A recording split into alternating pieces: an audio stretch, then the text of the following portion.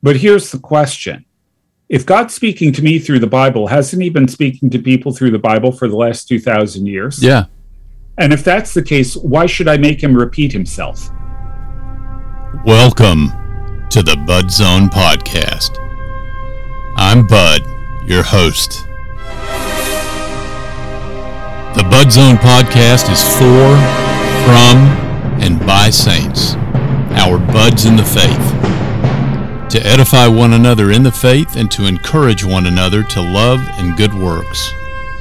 We discuss the world, we discuss the church, we discuss the faith, we discuss truth, and we do it with the mind of Christ. Thank you for joining us. Welcome to this episode of the Bud Zone Podcast. We are especially blessed today to have a brother who is a scholar, a historian, Dr. Glenn Sunshine, with me today. Glenn, thank you very much for your time. I am excited to have a conversation with you.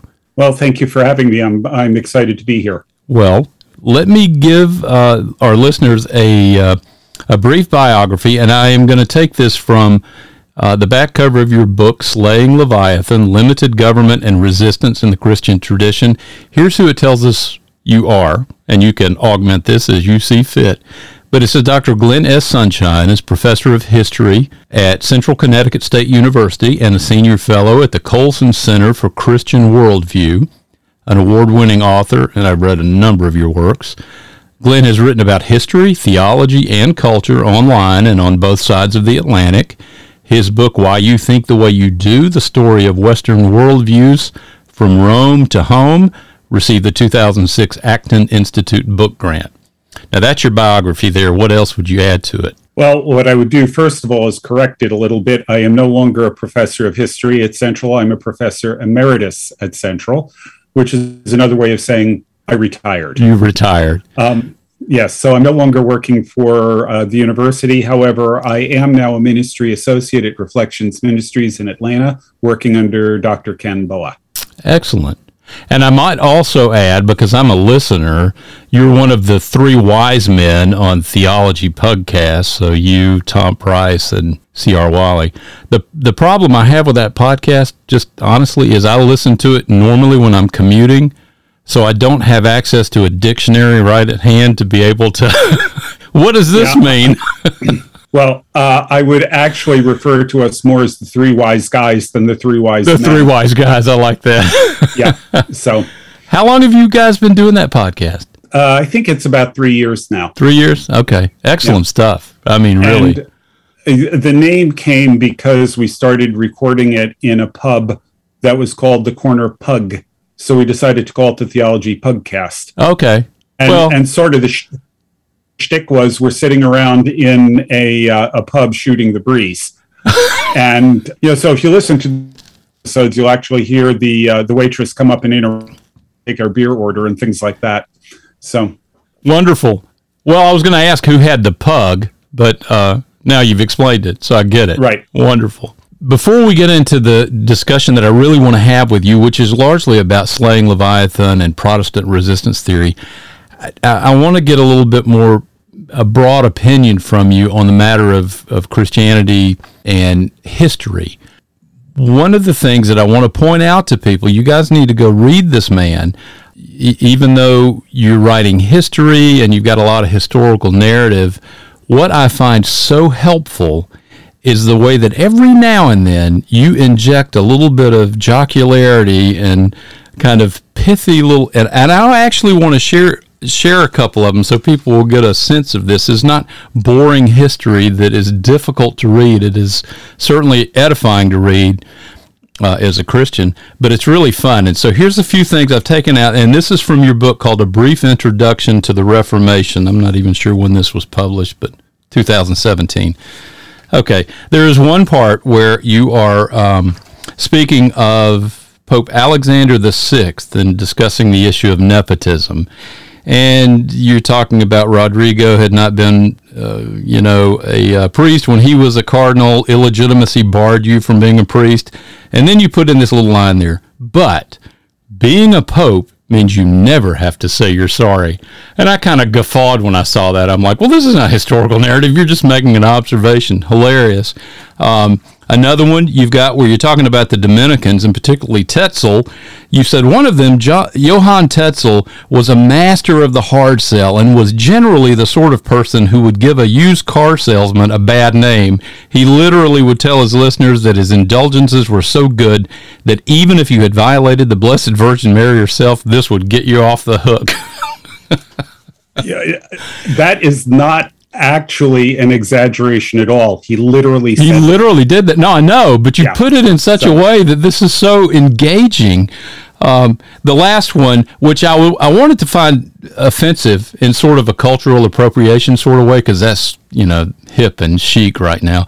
But you're talking about Luther and the Leipzig debate, and that it was clear to him his ideas didn't fit in with Catholic theology, however much he thought that they might. And you say, but as they say in Wisconsin, you can always tell a German, but you can't tell him much. I'm like, this is just hilarious, and it makes it really engaging. So I just want to tell you, thank you for that. And if there actually is a spiritual gift of making history interesting, you've got that gift. So folks need to read you because you're very engaging. Well, I've always said that history isn't boring. Historians are boring. And, the object is, okay, I am a scholar. I've got my PhD. I can write academic prose. Sure. But the way I figure, if I write for a layman, an interested layman, the scholars are most likely going to be able to follow it. So why not write for the layperson in a way that's accessible? Amen. That's always my goal. Well, you've broadened your audience there, and you've proven yourself the exception to the stodgy academic sort of august provenance. But it's wonderful. Now, let me read this to you. I want to get your take on this because it speaks about history more broadly. And I took this from the shorter collected writings of J. Gresham Machen. Here's an excerpt up. We'll set it up. May the 3rd, 1915, Machen was giving an inaugural address at his installation at Princeton Theological Seminary when he was being installed as assistant professor of New Testament. Here are the opening words of his address, and this is what I'd like to get you to kind of engage with just briefly. Quote, "The student of the New Testament should primarily be a historian. The center and core of all the Bible is history. Everything else that the Bible contains is fitted into a historical framework and leads up to a historical climax. The Bible is primarily a record of events." Well, I think he's absolutely correct. I think one of the problems that we have, and we can talk about where this comes from and why, but one of the problems we have as evangelicals, for example, would be that we focus so much on Paul's doctrinal teaching that we ignore the fact that that doctrine is anchored in history. Nothing that Paul says makes any sense at all divorced from the historical events of Jesus's birth. Well, actually, the entire history of Israel from Abraham on. Yeah. But particularly the historical events surrounding Jesus's birth, his life, his death, his resurrection, and his ascension. Cut off that history, and Paul is nonsense. Very true. But we tend to think of Paul as presenting a doctrinal system. That's not really what Paul is doing. You can derive a doctrinal system from Paul, but what Paul is doing is reflecting on the implications of a series of historical events. So the church has largely looked at Paul incorrectly, not necessarily incorrectly, but incompletely. Yeah, I would prefer incompletely correctly, yeah.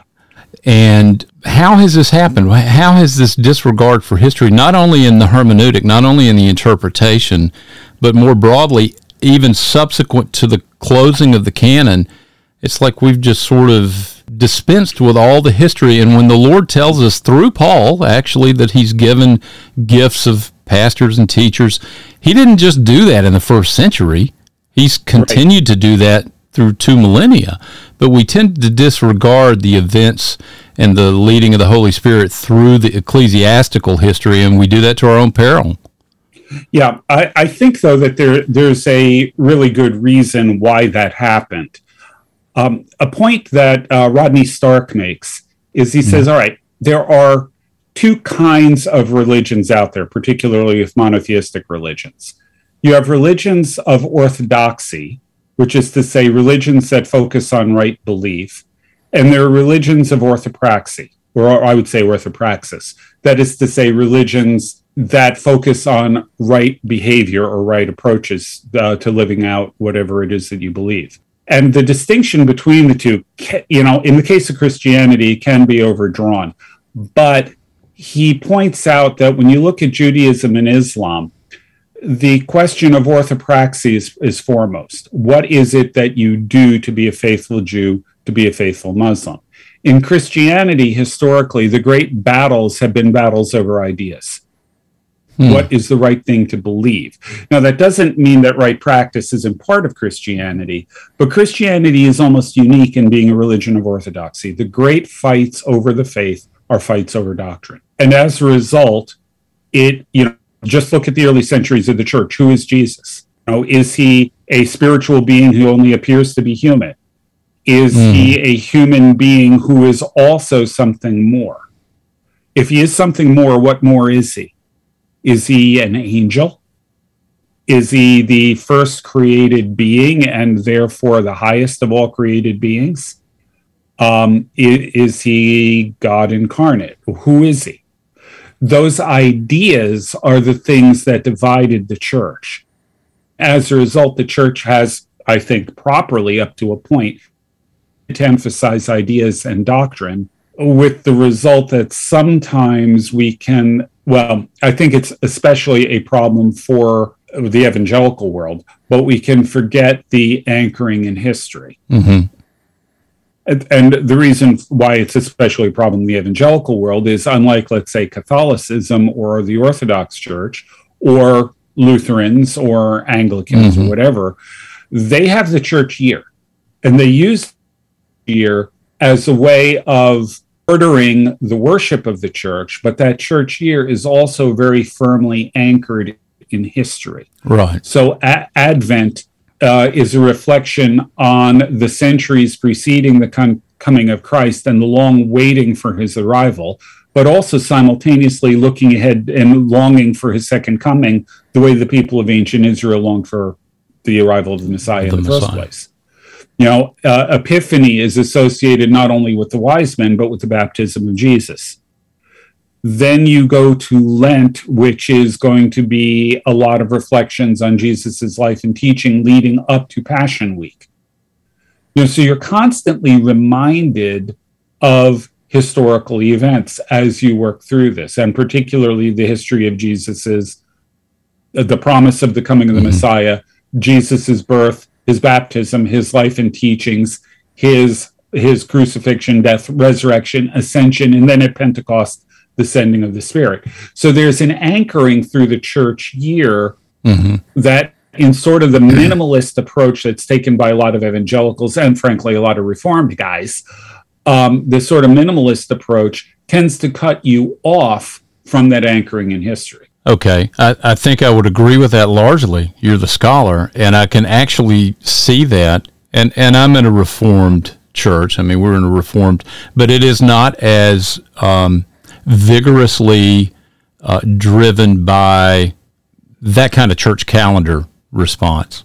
Although, my pastor is extremely well literate with history. He does a Church His Story podcast of his own, and it's, he peppers his sermons with applications both from scriptural history and post-scriptural history. So it gives you a fullness not only of the doctrine that you're being taught. It's kind of the pendulum. It's kind of like what you see with Paul. He's going to give you doctrine, and then he's going to give you the orthopraxy. He's going to give you the application. Here are the implications of what you know, and it should have a transforming effect on your life and obedience.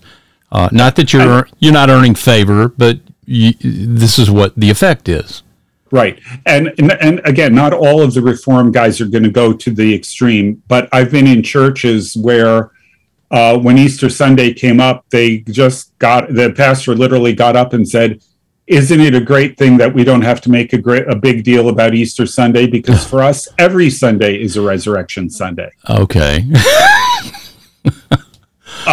Yeah, in a sense, yes. But in another sense, you're sort of missing the point. Yeah. Now, I'm going to make a plea to go beyond that, though. It's also important to realize that the implications of Scripture are not obvious at first glance. And they certainly weren't obvious to the people in the first, second, third centuries.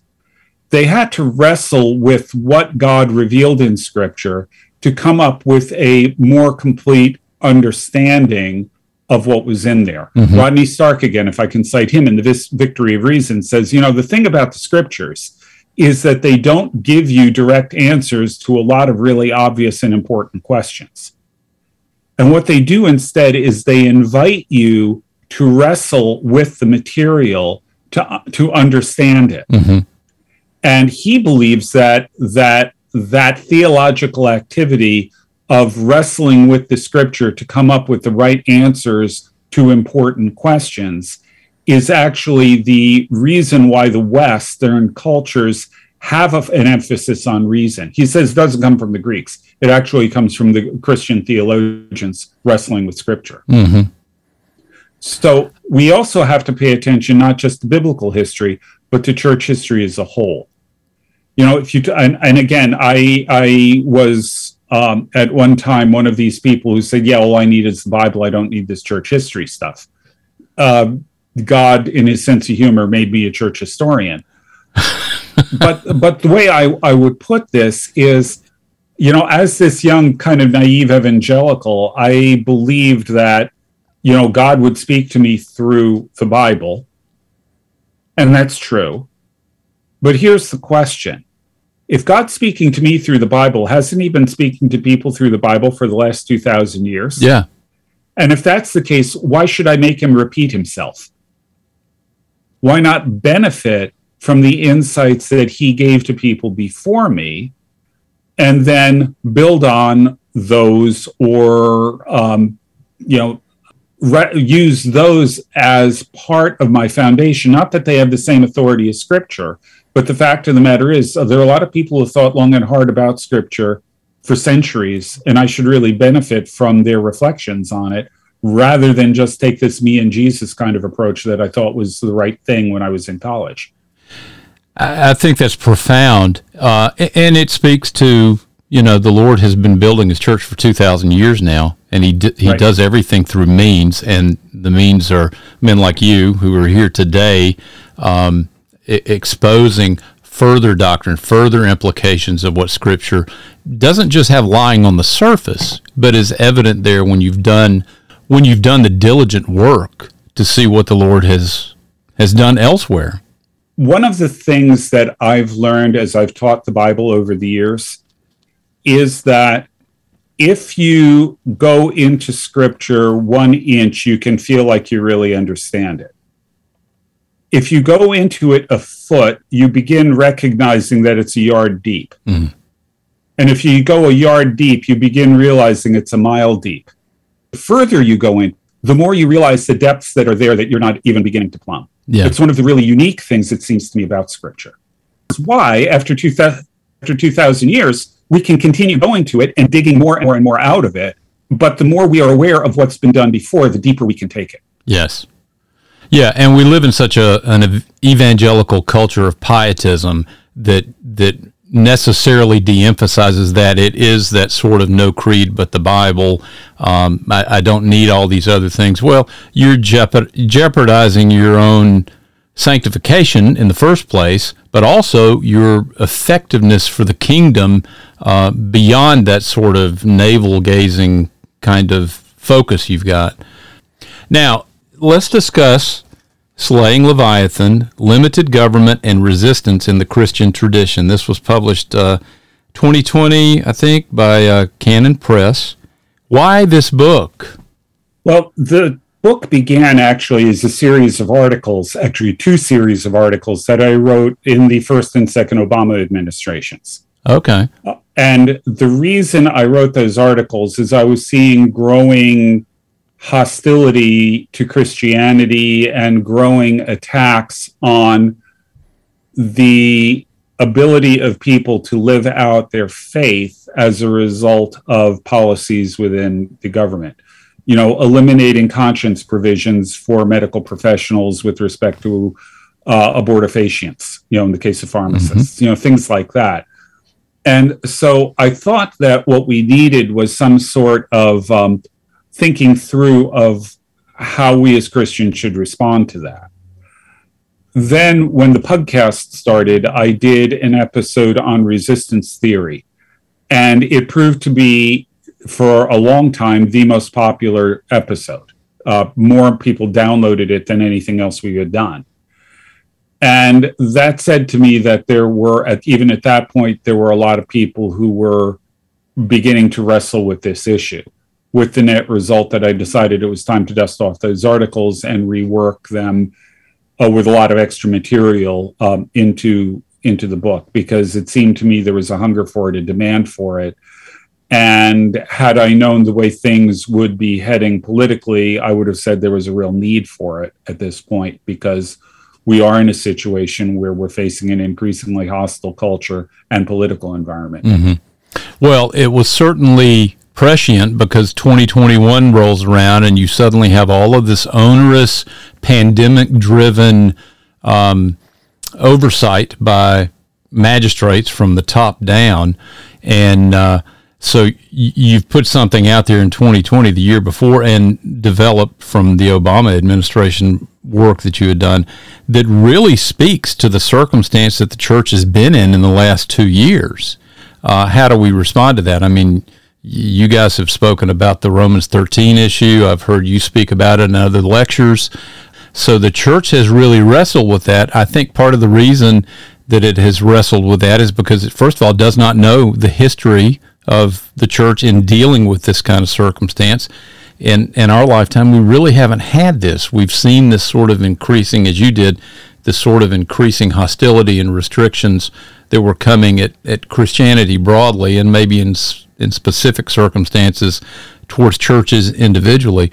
But this whole pandemic thing presented an opportunity for a power grab in what is largely a statist environment, both, I would argue, in the church and outside of the church. How would you summarize Christian resistance theory or Protestant resistance theory? What are we talking about here, and is it biblical? Okay, I would say actually we have to back up one step and ask the question, what is the biblical understanding of the authority of government? And I would go back to Jesus, always a good idea. Yeah. Okay, think about the time when they ask him if it's legal to pay taxes to Caesar. This was a no-win question. If Jesus said yes, he'd lose support among the Jews who didn't like paying taxes to Caesar. If he said no, he'd be arrested for sedition. Yes. I mean, it was a trap. But Jesus rather masterfully got out of it with his answer, give to Caesar what's Caesar and give to God what's God's. Now, there's more going on there where he asks him, show me this coin whose image is on it. That's sort of a hint about graven images. Mm-hmm. I mean, so there's more happening here. But I think Jesus here is articulating something that goes way beyond taxes. What he is saying is that there are some things that properly belong to Caesar, but not everything does. There are some things that belong to Caesar, but there are other things that belong to God. And I would add probably other people beside God as well that are not under government. Mm-hmm. And it's important also to remember that God's the one who determines what's his and what's Caesar's. Right. Okay. So the first question we always need to be asking that we never ask is, does this belong to Caesar? Does this particular point, is this before the face of God? Is this something that God has assigned to Caesar? If it is not something that God gives to Caesar, then before God, should we listen to Caesar? If, in fact, it is something that God reserves for himself and does not give authority to Caesar, then obeying Caesar is disobeying God. If we obey Caesar in a situation where it's not directly God's authority, but it is someone else's authority that God has established. Let's say the parents of children. Right. If we obey Caesar rather than giving the parents their rightful due, then we are also disobeying God, because God owes responsibilities to parents, and so on. But Romans 13. Yes. And for some reason, people think Romans 13 is the governing principle behind everything having to do with church-state relations. It isn't.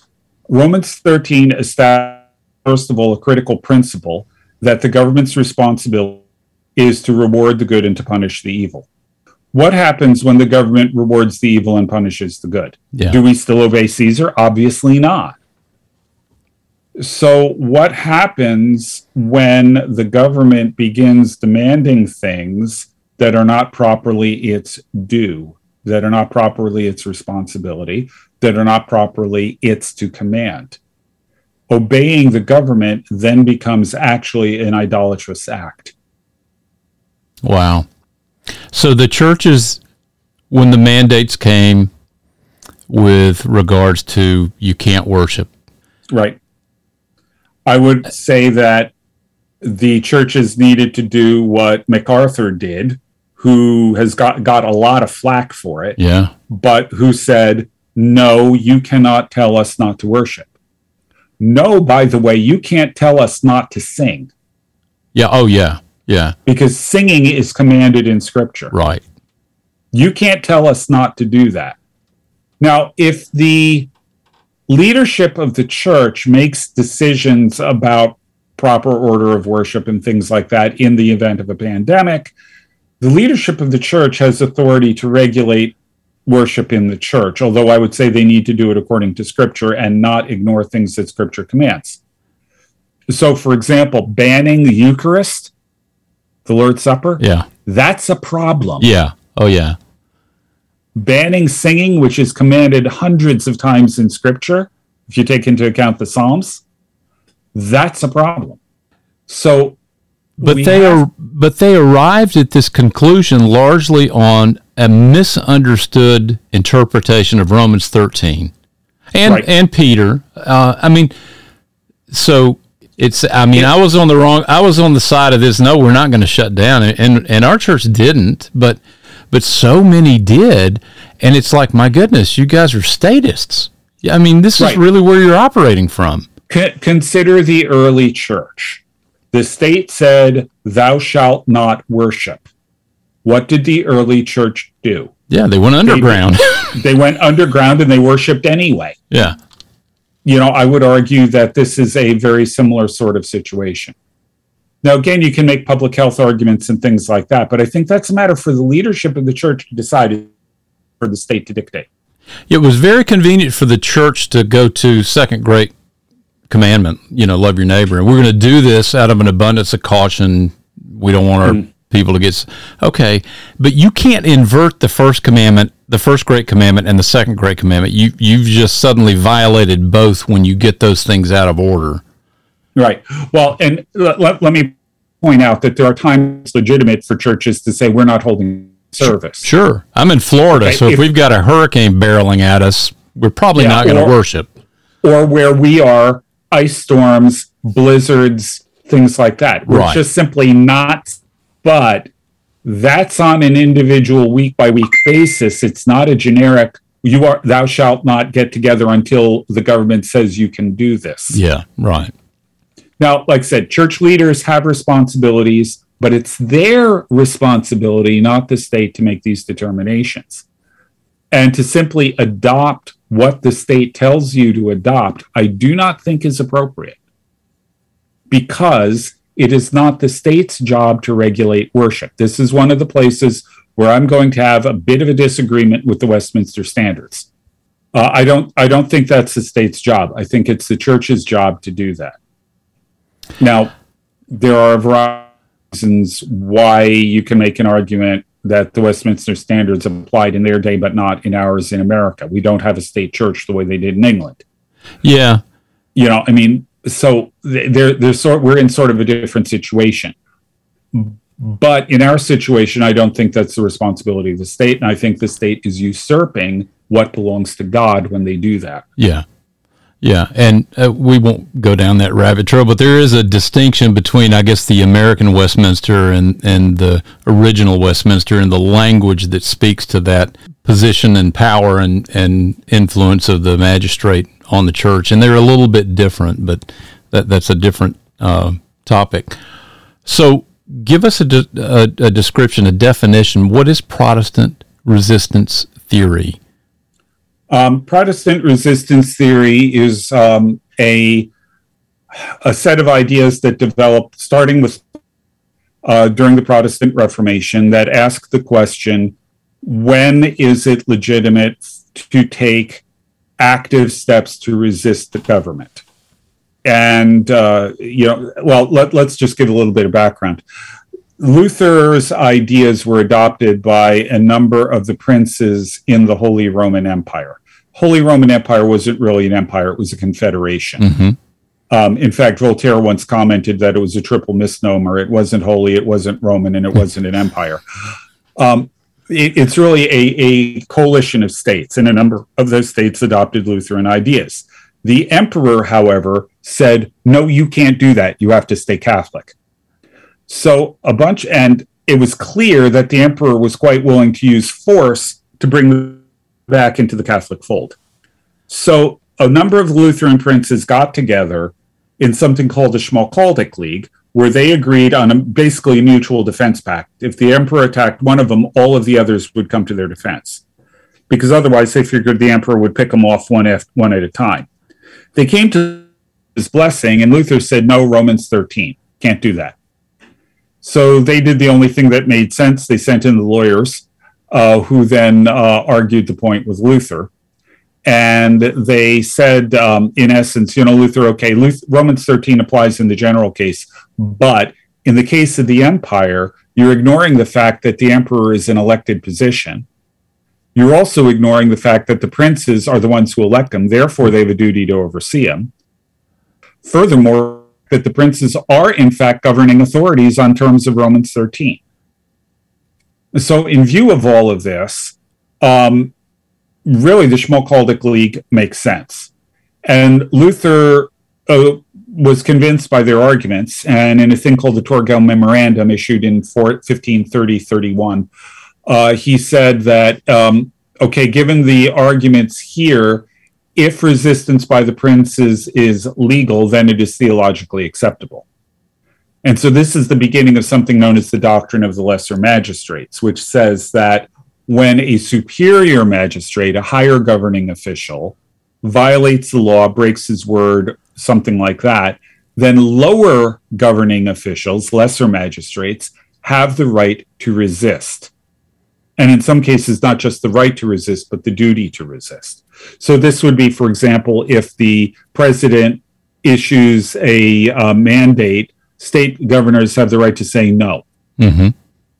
If the state governor issues a mandate, sheriffs, for example, can say no, or county officials or mayors or whatever. Right. Okay, so that's the basic idea. Now, in the case of resistance theory, the doctrine of the lesser magistrate goes far enough as to say, at need, they can actually take up arms to resist. Okay. So that's the beginning of it. And in most cases, that's the form resistance theory takes. In Britain, it begins to change. And the reason it begins to change is ideas that come in from Calvin. Calvin noted that in Exodus, when God set up a government for Israel, he did it on the basis of a covenant. He set up a covenant that the people had to ratify. It's worth noting that the covenant at Sinai didn't go into effect until the people had agreed 3 times to abide by the terms of it. Right. So Calvin concluded on this basis that government had to be based on the consent of the governed. That wasn't an entirely new idea, but also that it needed to be based on covenant, because if God himself governs people through a covenant, then earthly kingdoms should govern on the basis of covenant as well. Now, when you combine that with resistance theory, in most places, they're still going to argue for resistance by the lesser magistrate. But in England, they took it to its logical conclusion. If the covenant is between the king and the people, and the king violates the covenant, then the people have the right to resist, not the lesser magistrates, because the covenant isn't between the king and the lesser magistrates. It's between the king and the people. Right. Therefore, the people have a right to revolt, whether or not the lesser magistrates join them. And that is a much, much more radical idea than what you get on the continent. But ultimately, it's what leads you to John Locke, Thomas Jefferson, and others. Yeah. One of the things back to Luther that I found and learned in your book, I'm not sure if it was in Slaying or one of the others, a curious point that you make that Luther himself, having been deemed a heretic by the church, that was not merely an ecclesiastical judgment. That indictment was also civil against him. So when those princes, the Schmalkaldic princes, come to him and he says, no, you can't do this because of Romans 13, he in fact was being hypocritical because he was essentially denying Romans 13. He was not submitting under that indictment that he had as a heretic. I thought that was really interesting. You want to speak anything to that about that circumstance? It was curious.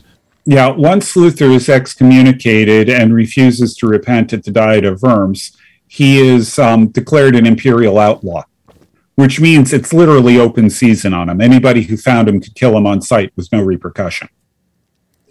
So that's the situation he's in. And yet he's telling the magistrates that if the emperor uses military force against them, they don't have the right to resist. The best they can do is civil disobedience, disobey, and accept the consequences. It's an open question how much Luther was himself willing to do that. He certainly did his best to keep out of the hands of the emperor, and he on the lesser magistrate's protection of him. Right. When the emperor wanted to silence him and condemn his books and burn them and ban them and all of that, Luther kept them in print and kept writing. Yeah. So we do have a situation where I wouldn't exactly call him hypocritical. I would call him inconsistent. Okay, inconsistent. Well, it was a curious point that I'd never read anywhere else. But I'm reading the boring guys who don't make history exciting. Actually, to be honest with you, I never saw anybody else make that point either. Yeah, well, so that's sort of my own observation about the situation. Well, consistent though with the goings on of the times. So when we go to consider resistance theory, the question is, how do you determine when the king is now a tyrant? What is legitimate rule versus illegitimate rule? How has the church wrestled with that? Well, we actually have to go back to the Middle Ages for this one, and really with some roots in Roman law. The question is ultimately a question of what does the government have the rights over? Okay. What are the boundaries of the rights of government? And, well, probably the simplest way to do this is to take a good look at Genesis 1 and 2. Because in Genesis 1 and 2, what we see are certain things that God gave to humanity prior to the establishment of human government. Now, in classical terms, in terms that are going to be developed in the Middle Ages and then picked up by John Locke, we can talk about unalienable rights. Okay, rights that God gave us, and therefore that we hold independently of anyone other than God. So the first of these is life. God gave Adam and Eve life. That means no one has the right to arbitrarily deprive them of life. The key word here is arbitrarily. There are provisions for capital punishment in the law and things like that. I don't want to get into that. Sure. But the key point here is there's no one has the right to arbitrarily take someone's life. This includes, by the way, yourself. You do not have the right to kill yourself because your life was given to you by God. This is the argument why suicide is wrong. Your life is not your own. It is given to you by God. You hold it as a steward of it by God. Therefore, it is important for you to do everything in your power to maintain your life. By the way, medieval theologians actually take this to the point where they say if someone is condemned to be executed, if he has the opportunity to escape, he must do it as long as it does not involve taking the life of someone else. Wow. So the next one is liberty. Got to be careful about the definition. This is one we usually get wrong. When I was in school, I was told that liberty was just for freedom. It turns out that that is sort of correct, but really misleading. Liberty, as classically understood, was the right to make decisions and to act freely within boundaries, within the boundaries set by divine law and natural law. Therefore, liberty is the freedom to act rightly, to act with virtue, to do the right thing, to do the good, not to do evil. The alternative to liberty is license. License is the idea of freedom from restraint. No one can tell me what to do. And if you live according to license rather than liberty, you are licentious, to use an old word, and you're going to live a vicious life, a life of vice. No one argued that there's a natural right to license. However, modern concepts of freedom are much closer to license than they are to liberty. Yes. And that's largely, I would argue, the result of cultural relativism. If you accept cultural relativism and moral relativism with it, you are in a situation where there is no natural law. There's certainly no divine law. There is no such thing as virtue.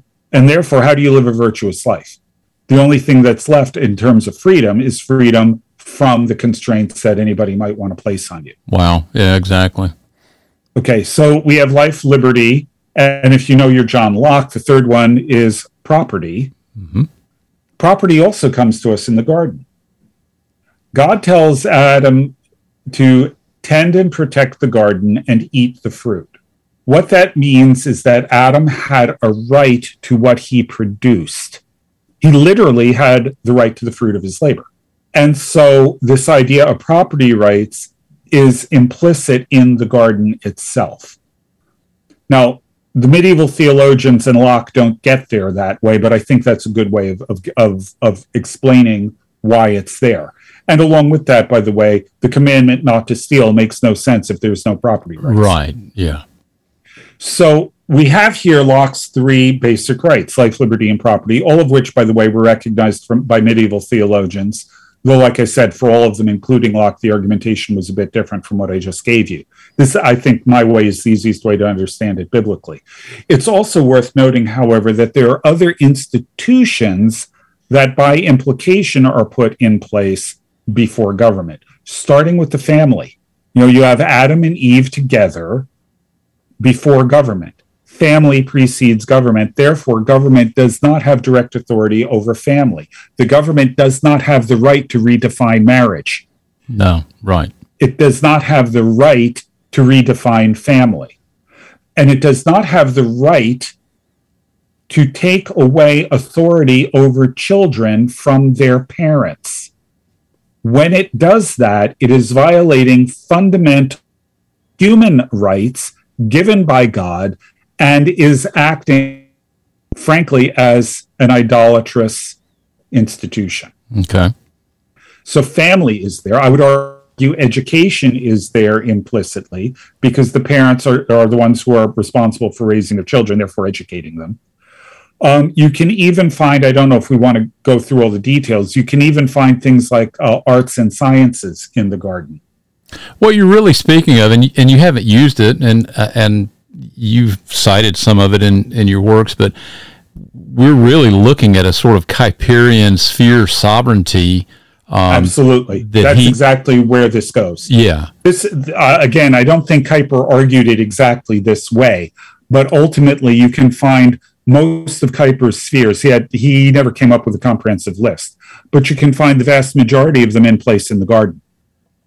And what that means is that these areas should govern their own affairs with the state serving its own functions. It's got legitimate functions, but it cannot legitimately overstep those functions by interfering with the proper functioning of another sphere. Right. And so that would have been in the Middle Ages, that those sort of boundaries would have been the threshold against which legitimate rule versus illegitimate rule would have been measured? They were a lot less distinct than that. They were a lot less fuzzy. Or they were a lot more fuzzy. The fact of the matter, though, is that in the Middle Ages, they recognized the need for limited government. The question just was, what are the limitations and who enforces them? The reason for limited government, by the way, is St. Augustine and original sin. Okay.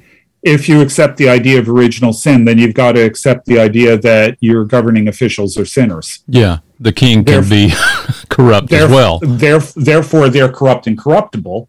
Therefore, they can't be trusted with absolute power. Therefore, you need to set up systems of checks and balances within government and strict limitations on what they can and cannot do to prevent them from overstepping their boundaries, because without them, I guarantee they will. Yeah. This is all medieval thought. We think of checks and balances as unique to the American Constitution. It isn't. It goes all the way back into the Middle Ages. Well, and we won't go into it, but even if you read some of the history of Calvin's influence when he returns the second time to Geneva and establishes both the polis, the city there, he does much the same thing. You've got representative council there that is not just the singular voice. Certainly is not an ecclesiocracy, but right. he sets those things in place. Largely is mimicked in the U.S. by the time the founders are arranging the organization of this government. Yeah, medieval cities were all governed by representative councils of various types. That wasn't new with Calvin. Okay. But he does systematize it, and by the way, he systematized it at the request of the Geneva City Council. Yes. They asked him to rewrite the Constitution. And what's important here is that in Calvin's case, people talk about it being a theocracy or an ecclesiocracy, or that Calvin was a dictator or something like that. Calvin, as a pastor, was a civil servant in the city of Geneva who could have been fired on 24 hours' notice. He himself wrote that into the Constitution. Wow, I didn't know that. Yeah. So a lot of what is said about Calvin in Geneva and his authority in Geneva is nonsense. He certainly had a great deal of authority in Geneva, but it was what I would describe as a moral authority. It was moral authority based on the fact that he was absolutely brilliant, and people recognized that. He was also a brilliant communicator, and so he was able to communicate his ideas effectively. Yeah. It's more that kind of thing that gave Calvin the authority that he had in Geneva, rather than any institutional structure or legal structure that he put in place to give him that authority. Now, let's fast forward back to our contemporary church environment. I mean, you and a few other in the orbit that I kind of follow discussing some of these things. Certainly Romans 13 has been a big issue out there that is still being debated. One of the problems that we face now, I think, is not only that the government is signaling these kinds of onerous mandates and requirements, but now we've got another dimension. We've got social media corporations doing it. We've got public media corporations doing it. We've got private companies that are enforcing actually things that are not legislated as mandates, particularly with regard to the pandemic. How does resistance theory equip us to respond to that? Because now you're not just dealing with DC, you're dealing with YouTube, and you're dealing with Delta Airlines, and it's coming from all different directions. Yeah, resistance theory isn't designed to address that. Okay. And this is one of the areas that I think we really need to come up with we talk about political theology. Mm-hmm. We need to actually come up with a corporate theology. What do we do when corporations mandate things for their employees? What do we do with corporations that censor Christian views and so on? To be honest with you, I know nobody who is really working seriously in that area. I mean, there are a few out there who are making slight forays into it, but this is an area I think that we really need to develop, because we're in a world today where corporations frequently have more power than governments. Mm-hmm. And at the end of the day, the most obvious thing to say is that corporations respond to financial pressure. So I'm not one big one for boycotts and things like that. So that is actually a consideration here. But the other part of that is that it's not just economic pressure that drives corporations. For example, if you look at earnings for films, it turns out that G or PG rated movies tend to do better than R rated movies. And yet the studios keep cracking out R rated movies. Yeah. So on a fiscal, it makes no sense at all. So there's something more going on. We need to start addressing larger issues like how, we lost the culture years ago, only we didn't notice it. What do we do to begin aligning the culture, creating a culture that is more given to liberty than license, that actually promotes virtue rather than vice, and so on. Mm-hmm. We're going to need. We really are in a point. We need to think about figuring over literally decades or lifetime, figuring out ways to rebuild a culture. Right now, even economic pressure, I don't think is going to move unless it's really massive disasters. Economic pressure is going to move corporations. Yeah, because there's. Well, that was just, it occurs to me that it's not merely the singular magistrate or the president or, a king that we're dealing with. It's kind of like a Stockholm syndrome of everybody out there, that we've just adopted this sort of statist, secularist, humanist mindset. And even in the church, it largely thinks, well, when we get out there, we've just got to operate in those categories. I don't think most even genuine regenerate believers realize that a lot of times their thinking is drawn from those categories, those kind of presuppositions. It's just been so predominant. It's like, it's Hegel, the highest expression of God on earth is the state. Yeah. Well, some of the things I think we could do is learn from our brothers and sisters in communist countries. Mm-hmm. Look at what the church in China is doing. And that, by the way, is an absolutely fascinating story. Mm-hmm. If you go back a decade or so before the current crackdown started, Christians were doing amazing things in China. There were companies that were owned by non-Christians who only wanted Christian employees. I can give you specific examples of really amazing things that Christians were doing in the corporate world and elsewhere. But the other place to look, though, is the former Soviet Union. And actually, Václav Havel has a wonderful essay called The Power of the Powerless, that I think we would do well to read and study. Because even though he wasn't a believer, as near as I can tell, there's a lot of real wisdom in that about what to do when state, and I think we can apply it to corporations, begin trying to pressure us into things that we don't really believe. Well, by virtue of the Lord's providence, you are now retired, emeritus, as you mentioned earlier. Maybe you could get to work on formalizing this for the rest of us. Well, I think that what we really need is someone. I'm a historian. Yeah, but I've read your work, and you make perfect applications that are certainly prescient. Well, yeah, I feel like McCoy on Star Trek in some ways. Damn it, Jim, I'm a doctor, not a whatever. I think this is something, though, that's going to need a lot of people working together that bring different training, different background, different things into the mix. I think it is a really good question, and it's something that I find sufficiently intriguing that I might just go try to find those people to talk about it with. Yeah. So. Good. I'll be paying attention to what you end up producing. What would you say right now, in anticipation possibly of more onerous restrictions coming against the church? The government says you can't meet unless you're all vaccinated. What would your advice be to pastors and elders that might be faced with that very real situation? How should they think about it? Start off with the question, what belongs to God and what belongs to Caesar? Okay. Get that question settled in your mind and act accordingly. Okay.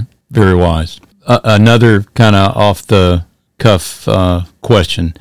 You're familiar with the recent C4 legislation in Canada with regards to the conversion therapy issue, which fundamentally is an attack on Genesis 1 and 2. It considers all that mythology.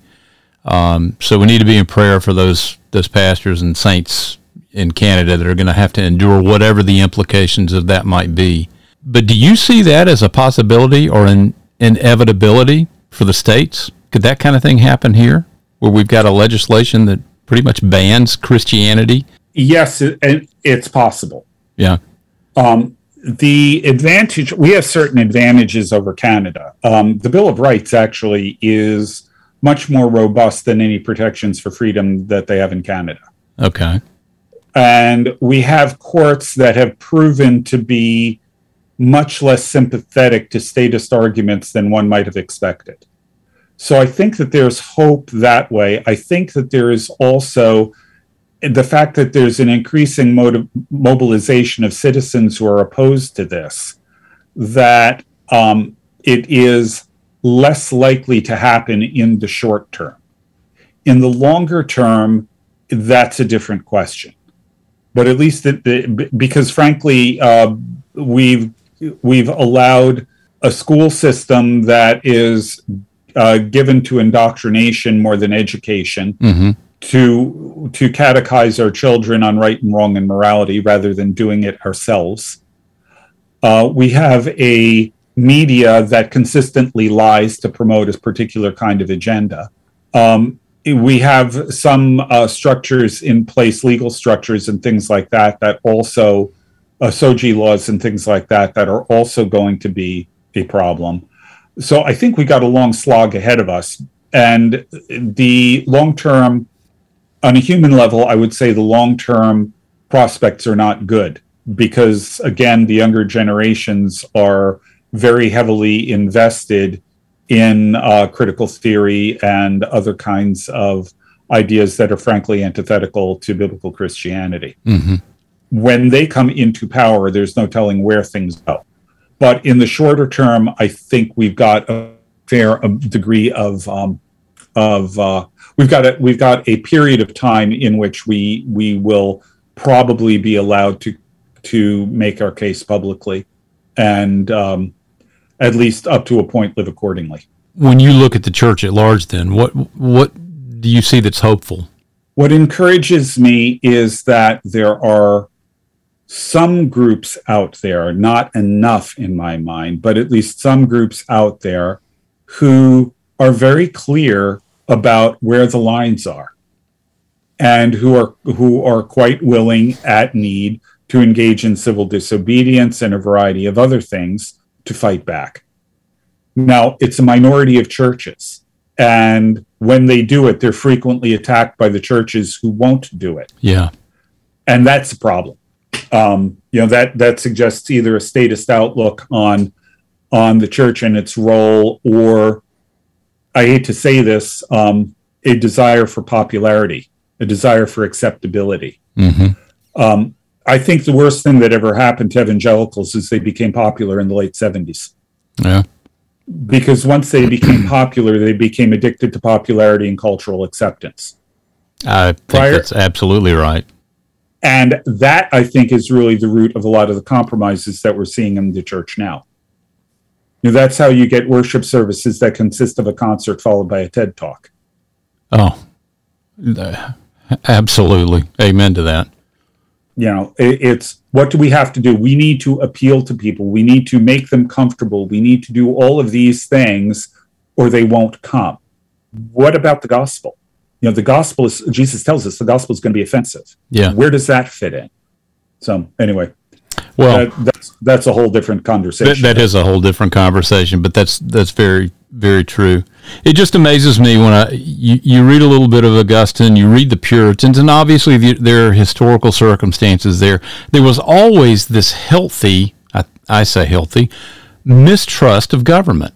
But today, the church is opposite. It's like they just are looking out for us. They wanted the best for us. Where did the mistrust go to? You need to have a healthy suspicion. It doesn't mean you don't use discernment the minute you walk out of the church building. You've got to be able to apply discernment to all categories of your life. Well, yeah, and what we're seeing here is the influence of the culture on the church, and actually a heavy influence of secularism. Yeah. In the secular world, what we see is a cult of experts do everything. I don't change my own oil in my car. Okay. Yeah.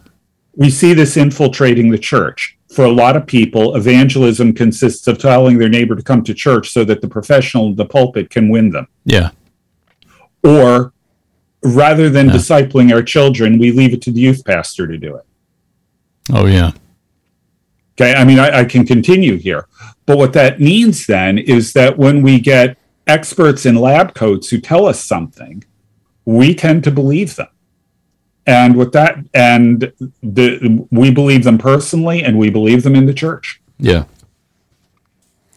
I want to be respectful of your time, but I want to read something that you wrote and kind of tease out maybe a little bit from it. It's from your book, Why You Think the Way You Do, which is a tremendous read. But it's in the closing, I guess it's the closing chapter called Trajectories. And it's the opening paragraph. You write, quote, Western civilization was the product of the interaction of Roman civilization with Christianity.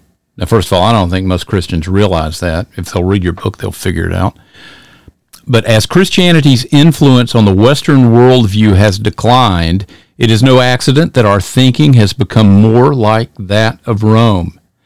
And since ideas have consequences, since worldviews inevitably shape culture, and even their most extreme implications are eventually put into practice, it is also no accident that people in our culture are acting more and more like the Romans. I mean, I dropped the book, I read that, I'm like, that's exactly the point. And you've built up to it with the history that you've written about. But speak to that. We've jettisoned Christianity, and now we're essentially American Romans. Yeah, I mean, we can go into details here. In Jesus's day, Rome was an empire that pretended to be a republic. Right.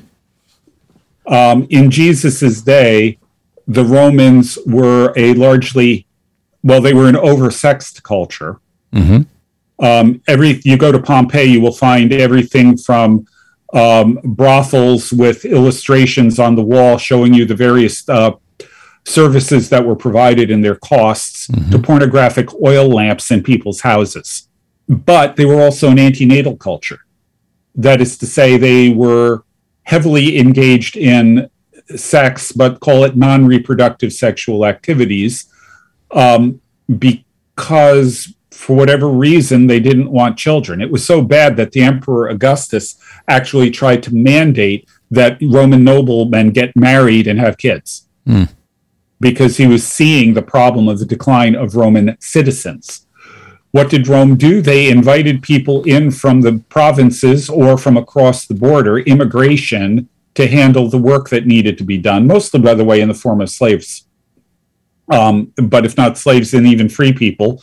They would import what they needed to get the labor done. Okay. I mean, we can sort of draw parallel after parallel after parallel. Mm-hmm.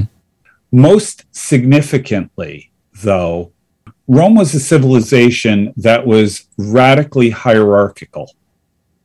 And this tied in with their metaphysical system. It tied in with their religious system. It tied in with their philosophy, all of these kinds of things, which meant that some people were considered superior to others. Mm-hmm.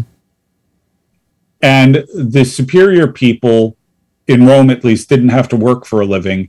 Their job was to contemplate beauty and the good and all of that kind of thing, and leave mucking around with actually physical labor to the lower classes or the poor. Yeah.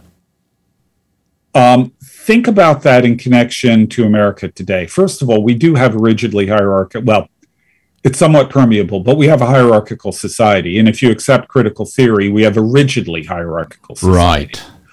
We have for years told Bill Clinton, everybody should be able to go to college.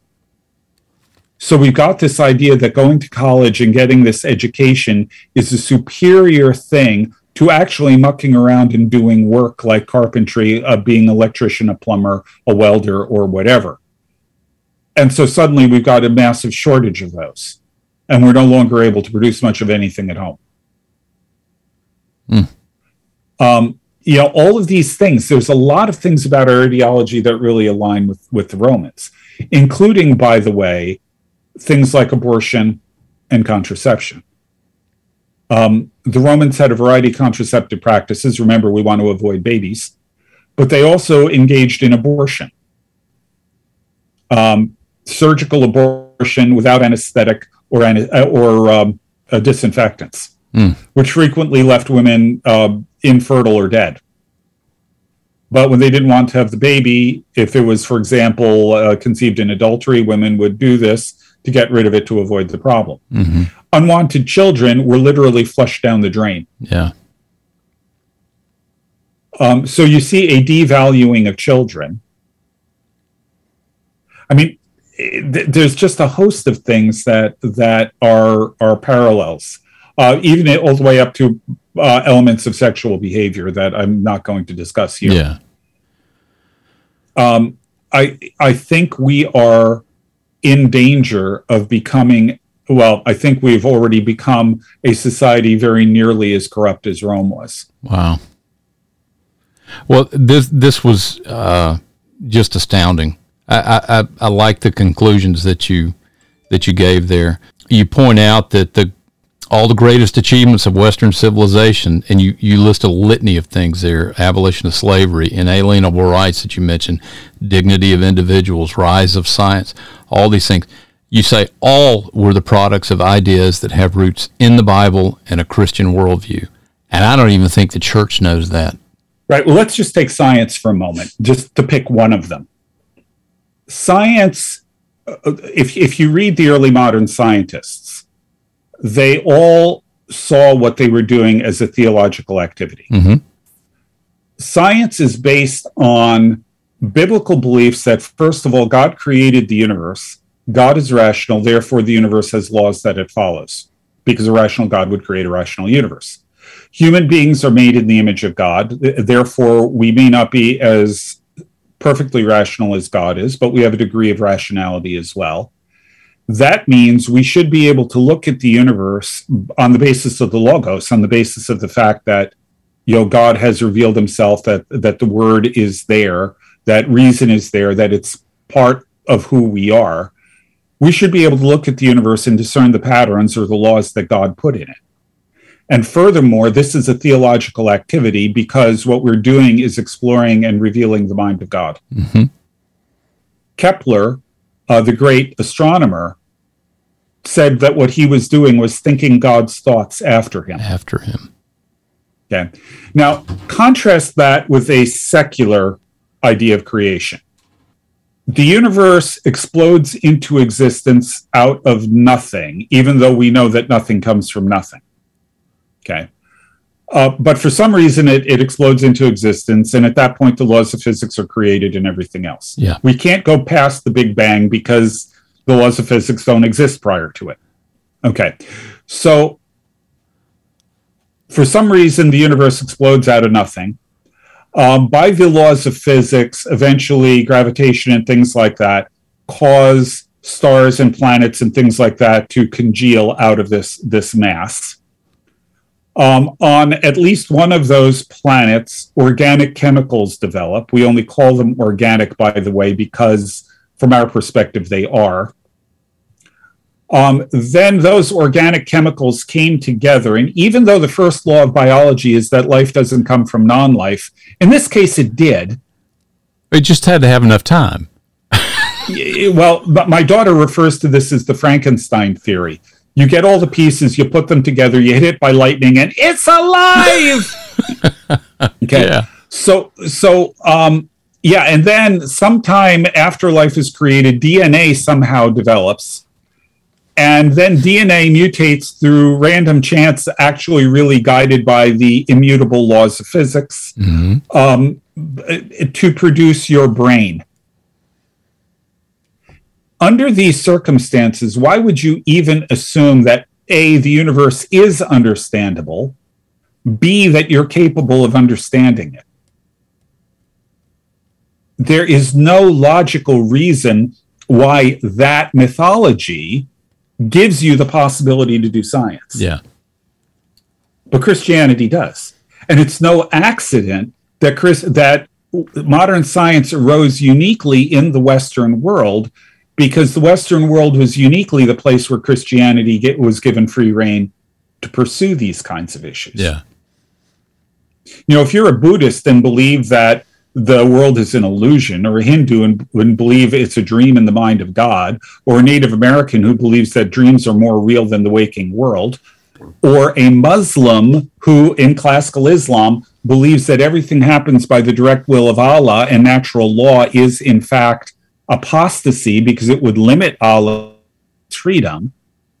In none of those cases are you going to do the kinds of work that is needed to develop modern science. Only with the assumptions of the biblical worldview do you get there. Wow. So when is similarly with human rights, only with assumptions about people being made in the image of God do you get inalienable rights, human rights, and all those kinds of things. Yeah. This is even admitted by atheists. Well, and I've got to apologize. You wrote a book on Imago Dei, didn't you? Yeah. Okay, yeah. And I have not read that, so I've got to get that. I did a study a couple of years on Imago Dei, just amazing depth there. That actually, I thought maybe you were going to go to with regards to, render to Caesar, render to God, because you're dealing with an issue of image and ownership and title and all of that. But fascinating. Well, listen, I got all day, but I want to respect your time. It's an honor to talk to you. I'll put links on the webpage for this episode that points people to your books. I saw you post something on Facebook that sort of hinted at a forthcoming book. You want to mention that or not? Yeah, actually, as soon as I finish the podcast, I'm going to finish the introduction to that. It's a book called Christians Who Changed Their World. At least that's the working title. I worked a lot with Chuck Colson during the last 8 years of his life, particularly in a program then called the Centurions Program, now called the Colson Fellows. I'm still working with them. But they asked me to do a talk called Christians Who Changed Their World just before the commissioning of a class of centurions. Chuck, King Wilberforce, that was his hero. And so I'm thinking, all right, who else? Martin Luther King, Mother Teresa. All of these are just way too easy. So I picked a whole bunch of people that nobody had ever heard of and showed ways in which they lived out their biblical worldview that made an impact in their own time and place. Okay. And Chuck loved it. And it turned to a long series of articles at Breakpoint, probably about it. And through Canon Press, they selected ones that they wanted to include, and we put them into a book that will be out sometime this year, I imagine. I don't know exactly when because we're still in the early days here. Well, I've edited the text, followed their recommendations, and made the changes the editor requested. I've got to finish the intro, and then it's going to be a question of when it gets in the pipeline. Excellent. Well, I look forward to that. It will be on my read list for sure. No, thank you. And a couple of other ones from you. But I'll encourage folks, go on Amazon is where I ordered. Actually, not true. I did order some directly from Canon. But Glenn S. Sunshine, go find his stuff and read it. It is history. Not everything you've written is history, but the history that you have written, incredible. You write in such a way that it makes it engaging, and it is certainly applicable. And the church today needs to know its history, because its history is tied not only to Scripture, but everything that the Lord has been doing since the closing of the canon. And we neglect it at our own peril. So thank you so much. Anything else you want to speak to? No, I think we've covered a lot of ground here. So thank you very much for having me. Well, I really appreciate it. I may impose on you at some point in the future, and we'll discuss some other things, because I just love the way you write and the way you think, and your willingness to speak out on issues that are not real popular in some circles, but nevertheless we need to hear and be provoked to. Well, thank you. I'll look forward to that. All right, Glenn. Thank you, sir. I appreciate it. And that concludes this episode of The Bud Zone. The Bud Zone podcast is a member of the Christian podcast community, where you can find scores of biblically sound podcasts for your edification and encouragement. Go to christianpodcastcommunity.org to discover more. You are now leaving the Bud Zone. Thank you for listening. God bless you. And just a reminder, no doctrines have been harmed during the recording of this show.